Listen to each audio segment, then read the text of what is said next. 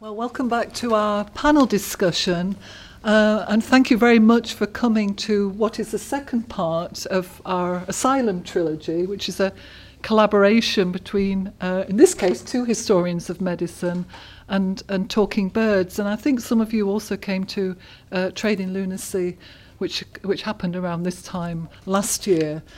And I have to let you know there have been a couple of changes, unfortunately, to the panel. This was to be chaired initially by Maria Luddy, Professor Maria Luddy, who is Chair of Modern Irish History at the University of Warwick, but unfortunately she has fallen ill and is unable to chair, so I have taken over. And also Liz Hardwick, a consultant psychiatrist, was going to join us tonight, but she has had an emergency to attend to, which I guess is a professional hazard, alas. So I'm going to start by introducing myself. My name is Hilary Marland, and I'm Professor of History at the University of Warwick. And together with Catherine Cox, I've been working for a couple of years on a project on Irish migration to Lancashire. And we're particularly interested in the high incidence of admission to Lancashire asylums. So we're looking at the period from the Great Famine up to 1921. And our research has created much of the material on which this play has been based. And Catherine is Director for the Centre of History of Medicine at Ireland at University College Dublin. And we're also joined by Director and Writer Peter Kahn, who is responsible for the wonderful script and also for directing the play. And we're also delighted to have Vivian Joseph join us, who's completing a PhD in philosophy at the University of Warwick and also worked in community mental health care for many years. And he also directs a master's module on which looks in a very interdisciplinary way at problems and issues in psychiatry. So I'm hoping it's usual for the chair to ask the first question, but as I'm so heavily involved in the project, I would like to open the floor directly to questions. So has anyone got a question for us?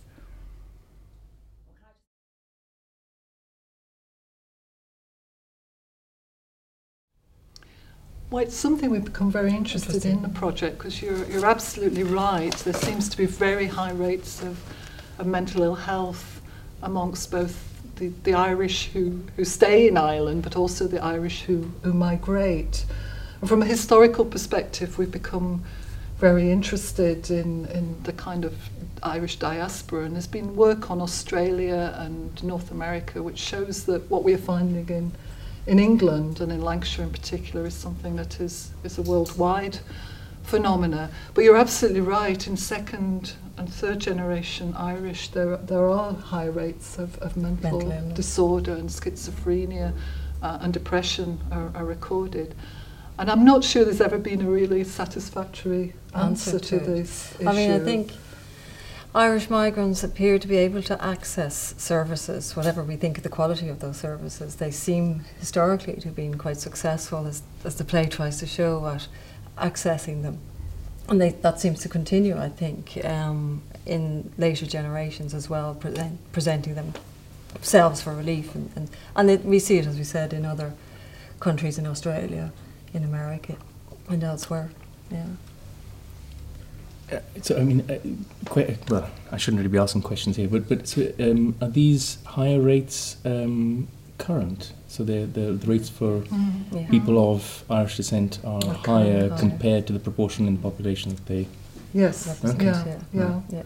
And it's for many specific disorders as well, particularly for schizophrenia. And I mean, I think many different explanations have been mooted, but it's a pity we haven't got a consultant psychiatrist with us at this moment.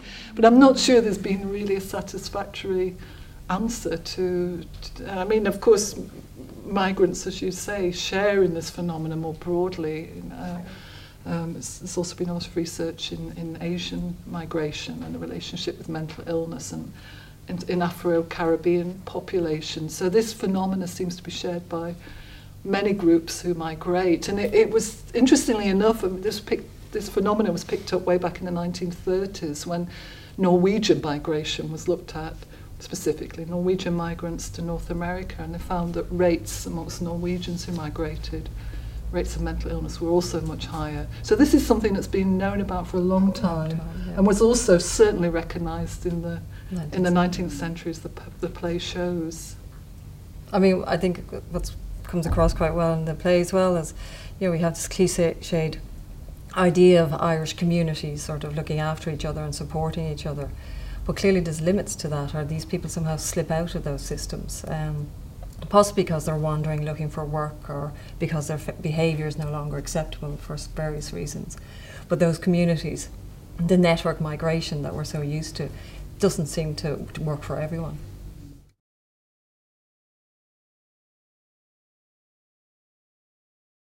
There has been some work done on the sort of 1950s, 1960s periods by historians and sociologists who've tried to explain that. And they've tried to look at the types of employment that Irish migrants went for. And of course, a lot of the employment in the period, some of it was obviously the car motor industry, but other employments such as the building works, a lot of the problems associated with that was, of course, payment was made in the pubs, and of course, therefore encouraged people who were themselves maybe migrants on their own to actually consume alcohol, which of course then was related to mental illness. So, do you know what I mean? There has been a certain amount of work done on those periods, and again, it sort of shows this repeat, I suppose, of the same thing we saw this evening, of this, single men isolated, going to certain environments, the environment in which they find themselves becoming isolated, and then, experiencing problems.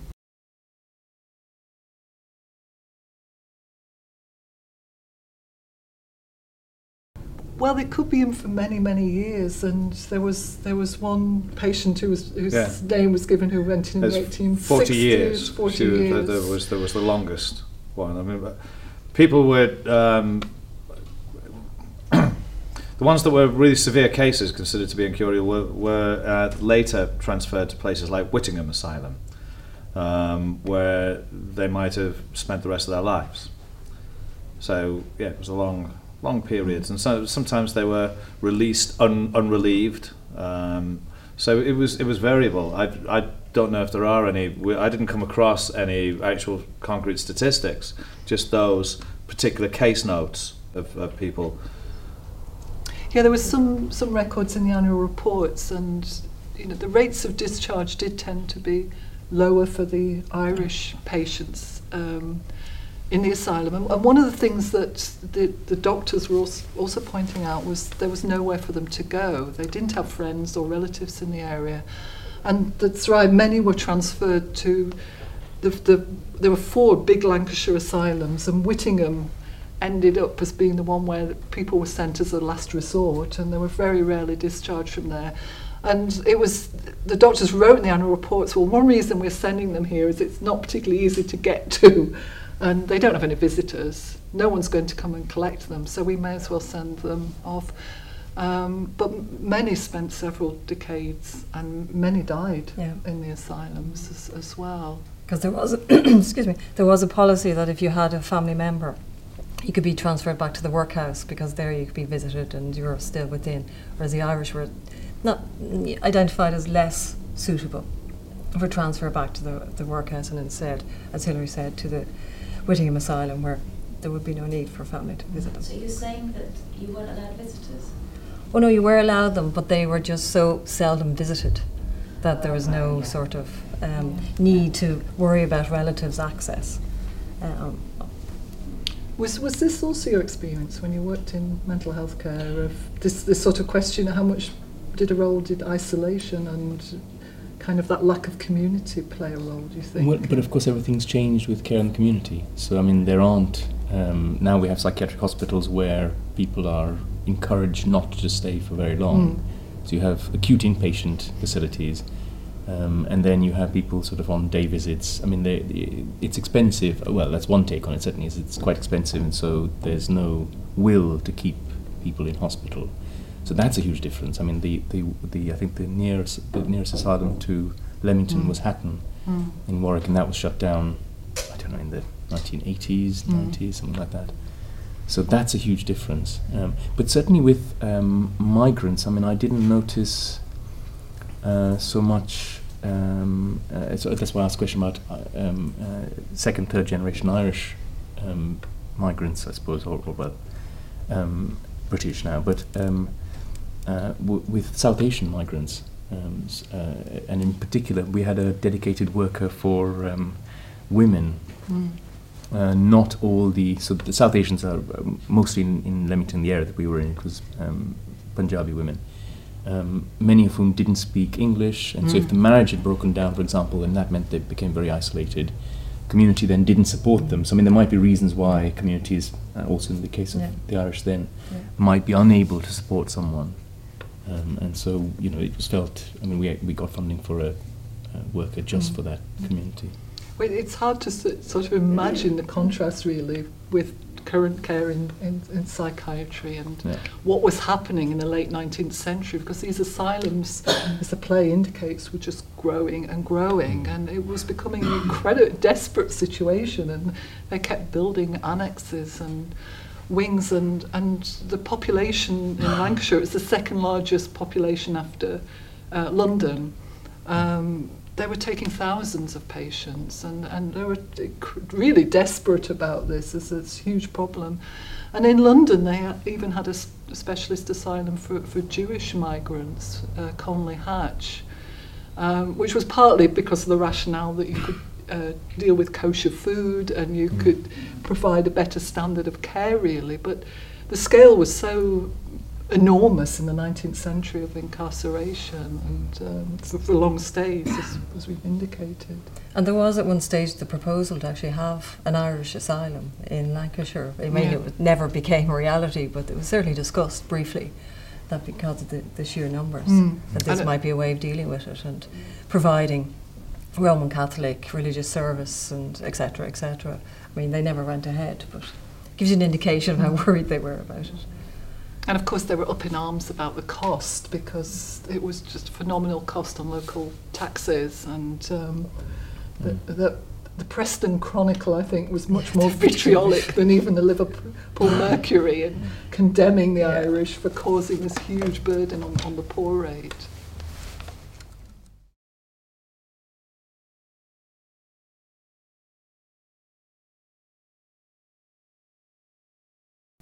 I mean, I think now you mention it, there were one or two examples, I think, was when they were trying to return a person back to Ireland. They were trying to find out whether there was family or whether they should be returned back to a workhouse in Ireland.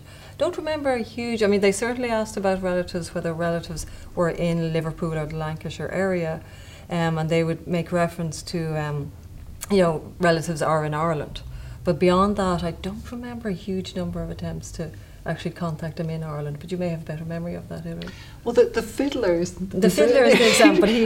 Peter's just adapted the story of the fiddler, but in fact there was an instance of a fiddler turning up at the asylum. He'd been sent on very quickly from the workhouse, and he literally got off the boat, gone to the workhouse, and then was moved to the asylum. And that was quite a frequent phenomenon. People were moved rather quickly through the institutions. And there was a claim that he was from a noble family and that he composed music, and the asylum doctors were pretty sceptical about this, but it turned out to be completely true, and his sister did come over from Ireland to take him home. So you get occasional instances of that.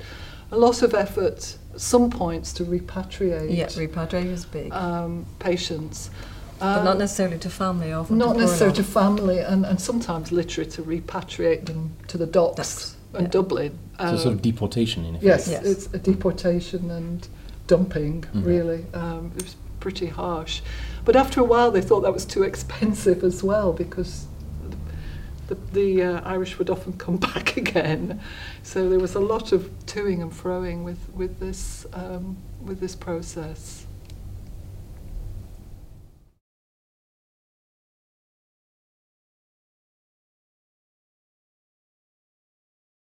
No, it was. It's as it says in the play that the disappointment comes from the expectations that it's going to be better, that it couldn't be worse than the place that you've come from, and getting there and then finding that you're treated as a second-class citizen, and that the place that you consider to be the idea of the promised land is far from that. And then the biggest cause of disappointment is failure. You know, you're failing to find a job, you're failing to find a job that will feed your family, because whole families came over, and quite often people were sending money back to Ireland as well. So it was that the build-up of those things which caused that idea of disappointment. And because I got that, well, everything that came from research from Hilary and Catherine, but also the postgrad students who did an awful lot of research from in England and Ireland. Every time I had a question, I just send it out to them, and I get reams of stuff back. So, and I think disappointment came from one of you lot, didn't it? I can't remember which one of you it was that was talking about disappointment. And I think the important thing to bear in mind is that in the second half of the 19th century, migration is seen as a sort of way of life for Irish people at this stage. You know, the expectation is that at least one or two of your family will migrate. So there is this idea that it's the expected part of a young man or young woman's life. And when you can participate in that successfully, what does that mean about you and your sense of disappointment as well? So, yeah. And I suppose this is all just following this devastating... Yeah, but then it continues on as well, you know. Sure. It's sort of, obviously migration existed between England and Ireland, or rather Ireland and England, pre-famine. It accelerates during the famine and then just continues on throughout the late 19th into the 20th century, as we know. Right.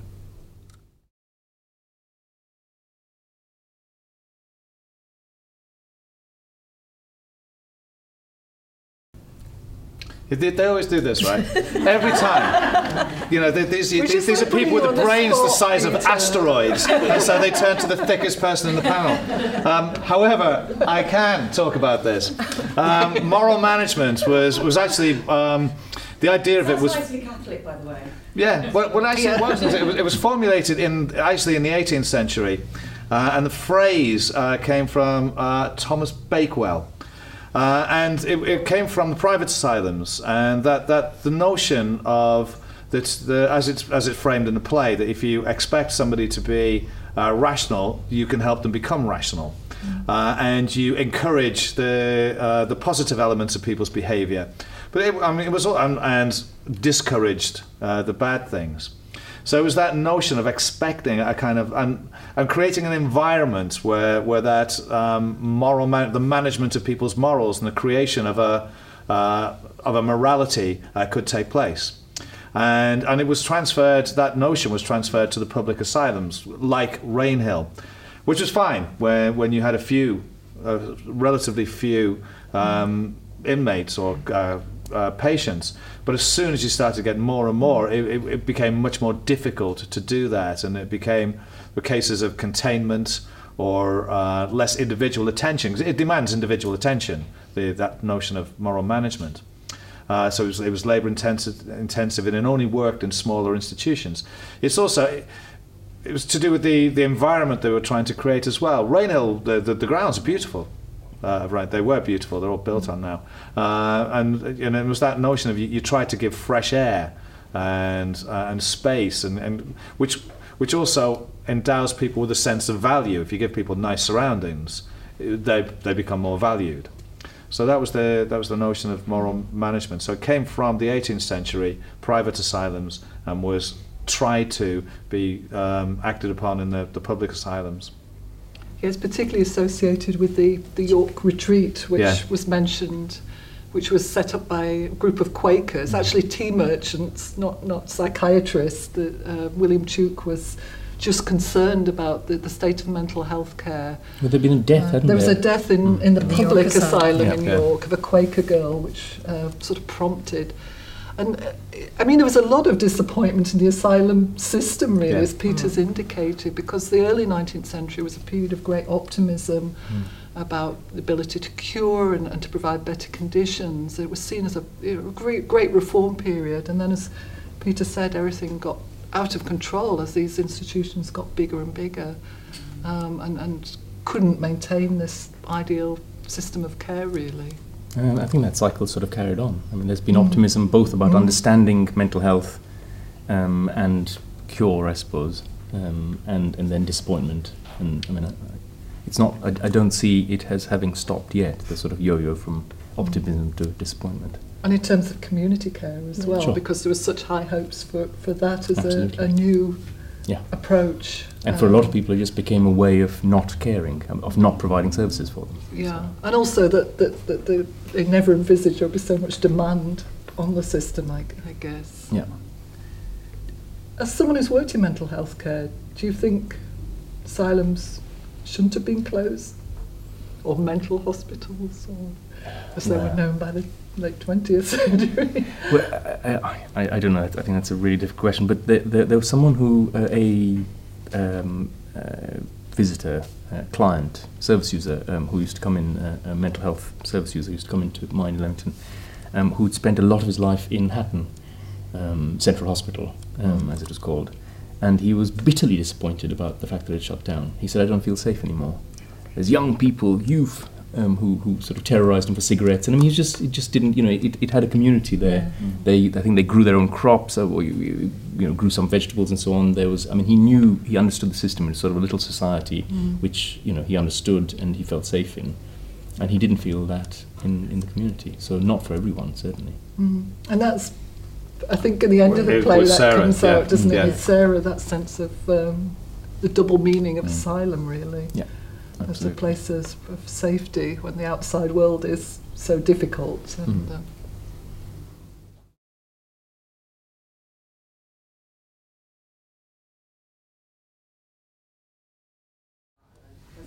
Well, there was, as it says in the song near the beginning, there were schemes for repatriation.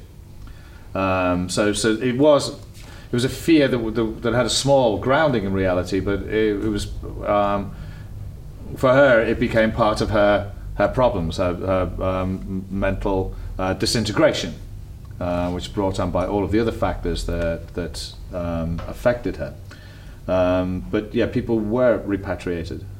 I think if memory serves me right, it was the Removal Act, and basically initially you could, after 5 years residence, you couldn't be removed, and then they reduced it further to 3 years residence in Liverpool, and after that you could not be removed. But the idea here, I think, is that anxiety that existed initially, that was quite real, becomes part of her illness or her delusions, which is very nicely done in. And for her, it's fear of failure as well, because she states right at the beginning, "I'm not going back, whatever."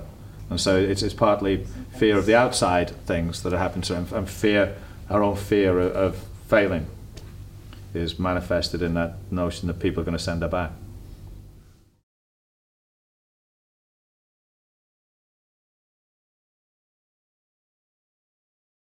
Well, certainly there seems to be a trend in terms of mania. There seems to be a higher number of Irish, particularly male Irish, who are given the diagnosis of mania. And of course, mania is sort of a very expressive in the 19th century. Is regarded as physically very expressive and associated with violent outbursts. And that certainly seems to be high. And also alcohol is more often. But it's quite hard to try and sort of negotiate and to think, to reflect on to what extent is this reflecting stereotypes about Irish behaviour, and also just tracking it as an illness.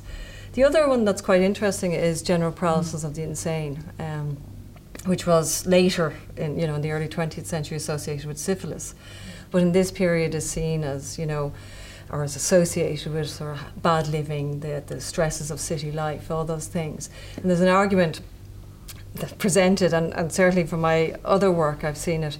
The asylum doctors argued that in asylums in Ireland you didn't see general paralysis of the insane, but instead the Irish had to go to other places to acquire it. And that you see that emerging then, and they're associated with this general increase in general paralysis of the insane in Liverpool. Yeah.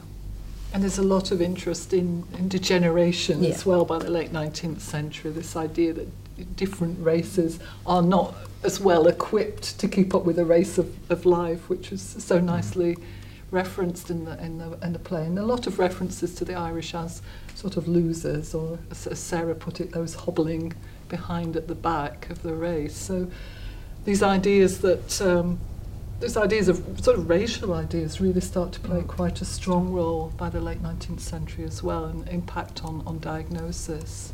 And of course, our asylum the asylum doctors are aware that the asylums in Ireland are packed full of the Irish, of patients, and it seems to be increasing at a greater rate in Ireland than it is in England. So they're aware of that context. Sorry, I cut across you. No, sorry. I was just going to pick up the other strand. So you, I think you were sort of questioning, or you could have been understood as questioning the validity of the diagnosis they received. And I mean, I think that's still an open question now. So I mean, there's a guy called Ethan Motters who's written a book called Crazy Like Us, and he puts a case forward that there's a cultural, something like, very roughly, there's a cultural element to the symptoms that people exhibit.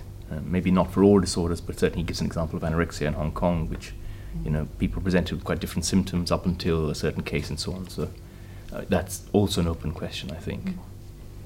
And the language difficulties must have been quite extreme within the asylum, because actually by the late 19th century, Rainhill is not just taking Irish patients, they're all over the world, and particularly because of the number of sailors but migrants too, coming from Scandinavia, America, China, Germany.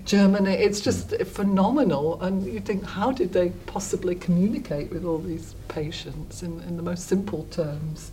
It must have been incredibly challenging, and I don't think they had teams of translators I've come across much evidence about in the asylums.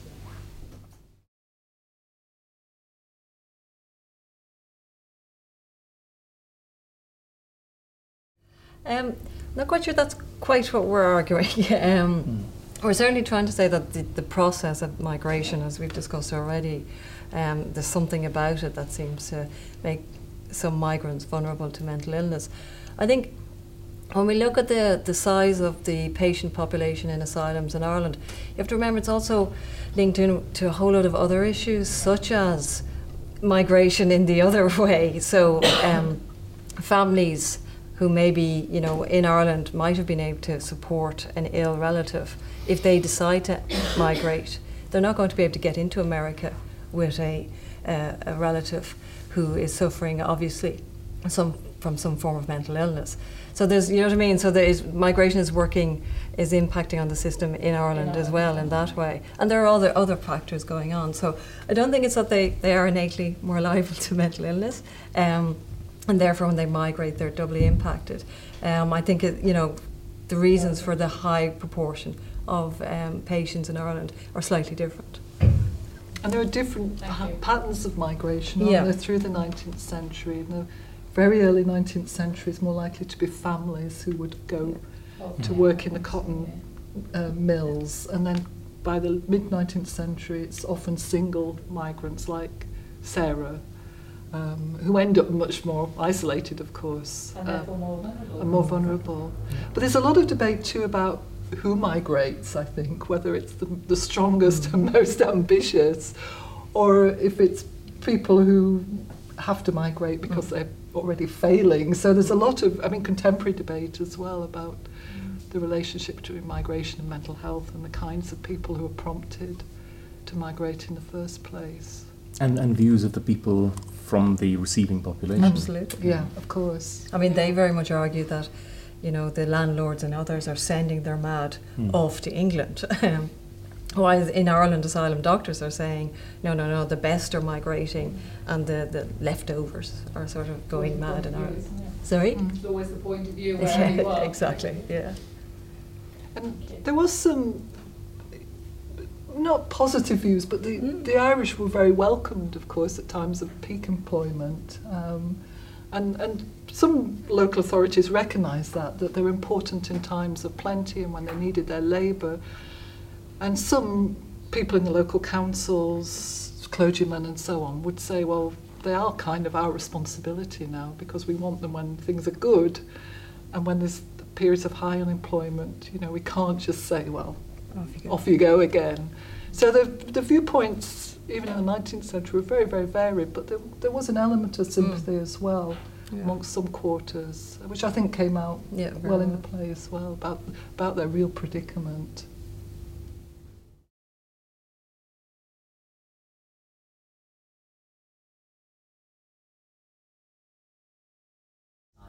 Not really, no. I mean, if you look at what goes into it, I mean, in the 19th century, you have quite a strong campaign against putchie making. This is obviously homemade whiskey here.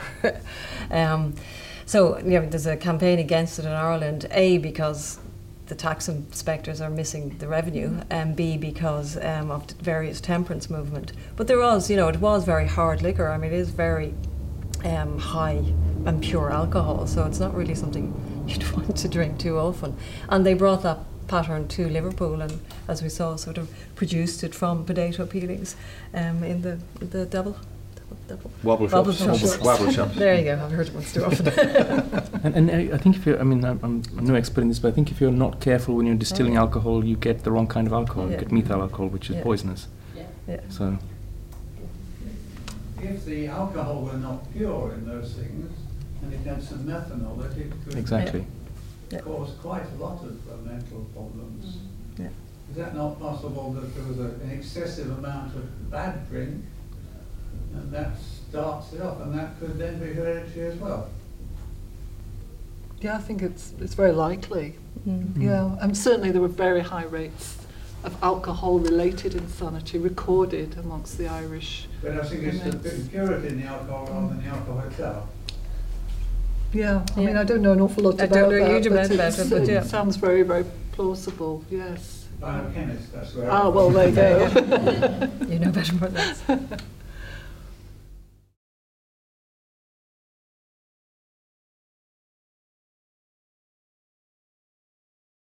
Well, we haven't really been able to track that many after their return to Ireland. Because remember, the pieces of information that we have about a lot of these patients are, they're quite hard to come around. So obviously we have the case books that Peter used so effectively. We also have the Lancashire County notebook, which sort of gave some little vignettes. They started to keep it in Lancashire because they were trying to basically track settlement and cost by extension. And they gave little hints of their life before they were admitted. Much harder to find anything out about people who were, sent back to Ireland and what happened to them afterwards. We did come across one case where a patient was sent back, again landed in Dublin docks, and it was expected that they would be met by poor law officers and brought back to their local workhouse. But the only reason we know about this case is because on the way they sort of accompanied the patient or the ex-patient and then left the person to I think it was walk the last 5 miles or something on their own, and then the person never turned up at the workhouse, so there was an inquiry into it and basically they lost the person. But other than that, we haven't really been able to track a huge number, really, any. No, it's quite difficult, to track that process. Unfortunately, it would be nice to have that information.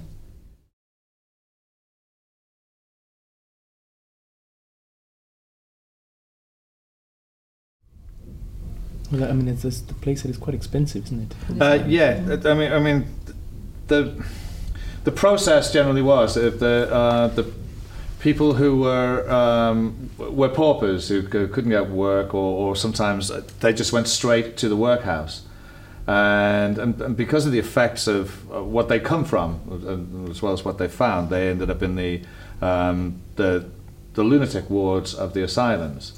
And it was to try and ease the burden on the workhouses that the places like Rainhill were built.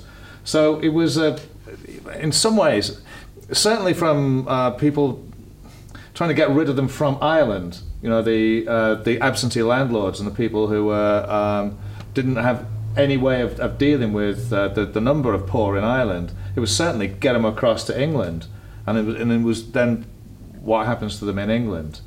So it's quite an interesting question, and I think it's partially true. Yeah, and they built these huge receiving sheds. I mean, the stories of the famine and the arrival are just shocking. I mean, they're quite familiar in some ways, but to just go back and read them again. And so they built these kind of huge sheds near the harbour, which kind of took people initially, and then it was a sort of a clearing house for those who would go on and try to find work, or to go into the workhouse. But Peter's right, the asylum was certainly the most expensive option, so probably wasn't the default. I'm not sure what the default was. It was just this incredible scale, really, of problem. I think default was the workhouse, really. Default was the workhouse. Because there was no outdoor relief, which means after 1832, to get any kind of relief from your poverty, you had to go into a workhouse, which was punitive. It was like a jail. You were separated from your family. People of different ages were put in different places. You were given terrible things like hemp picking, breaking rocks and things. But the idea of it was so bad, you would do anything to get yourself out of that, which doesn't work as a philosophy. It's a stupid philosophy, but it was a conservative philosophy. So the idea was then, that's what you do with your poor. You put them in these big, virtually jails, which actually exacerbated the problem of their poverty and whatever problems they came in with. The other thing about a lot of the Irish people, when they came off this terrible crossing in the winter, they were ill. Physically ill. They were weakened by poverty before they got on the boat, further weakened by illness and cold when they came off. Some of them, a lot of people only spoke Gaelic, so they're trying to diagnose what's wrong with, they're just tapheads. Put them in the asylum wards. So it was quite often you didn't know what to do with these people.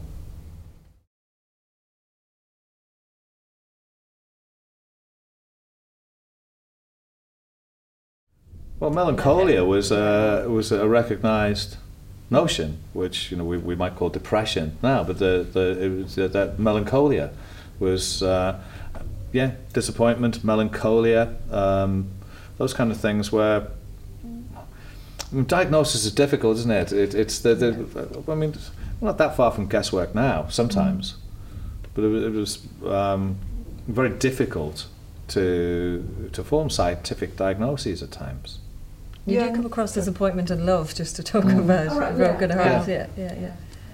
Yes, there's a lot of jilted young women, and of course that was not just the disappointment of losing your boyfriend, but actually probably had economic consequences as well in many cases. So yes, families splitting up, bereavements. Yeah, bereavement is quite those are also mentioned quite often. So the stresses really and strains, and poverty is referred to all the time. This idea that maybe these people weren't actually mentally ill, but they were just so poor and disappointed that they was kind of defeated really by life. It's not clear that there's a clear dividing line between enormous stress and anxiety caused by social circumstances and what we would now currently call a particular mental health diagnosis. I wonder if it gets time to have a cheering drink. I think so. I think we're fine for one. It's time we risk mental decay from the demon of alcohol. Well, thank you to my co-panelists very much. Thank you.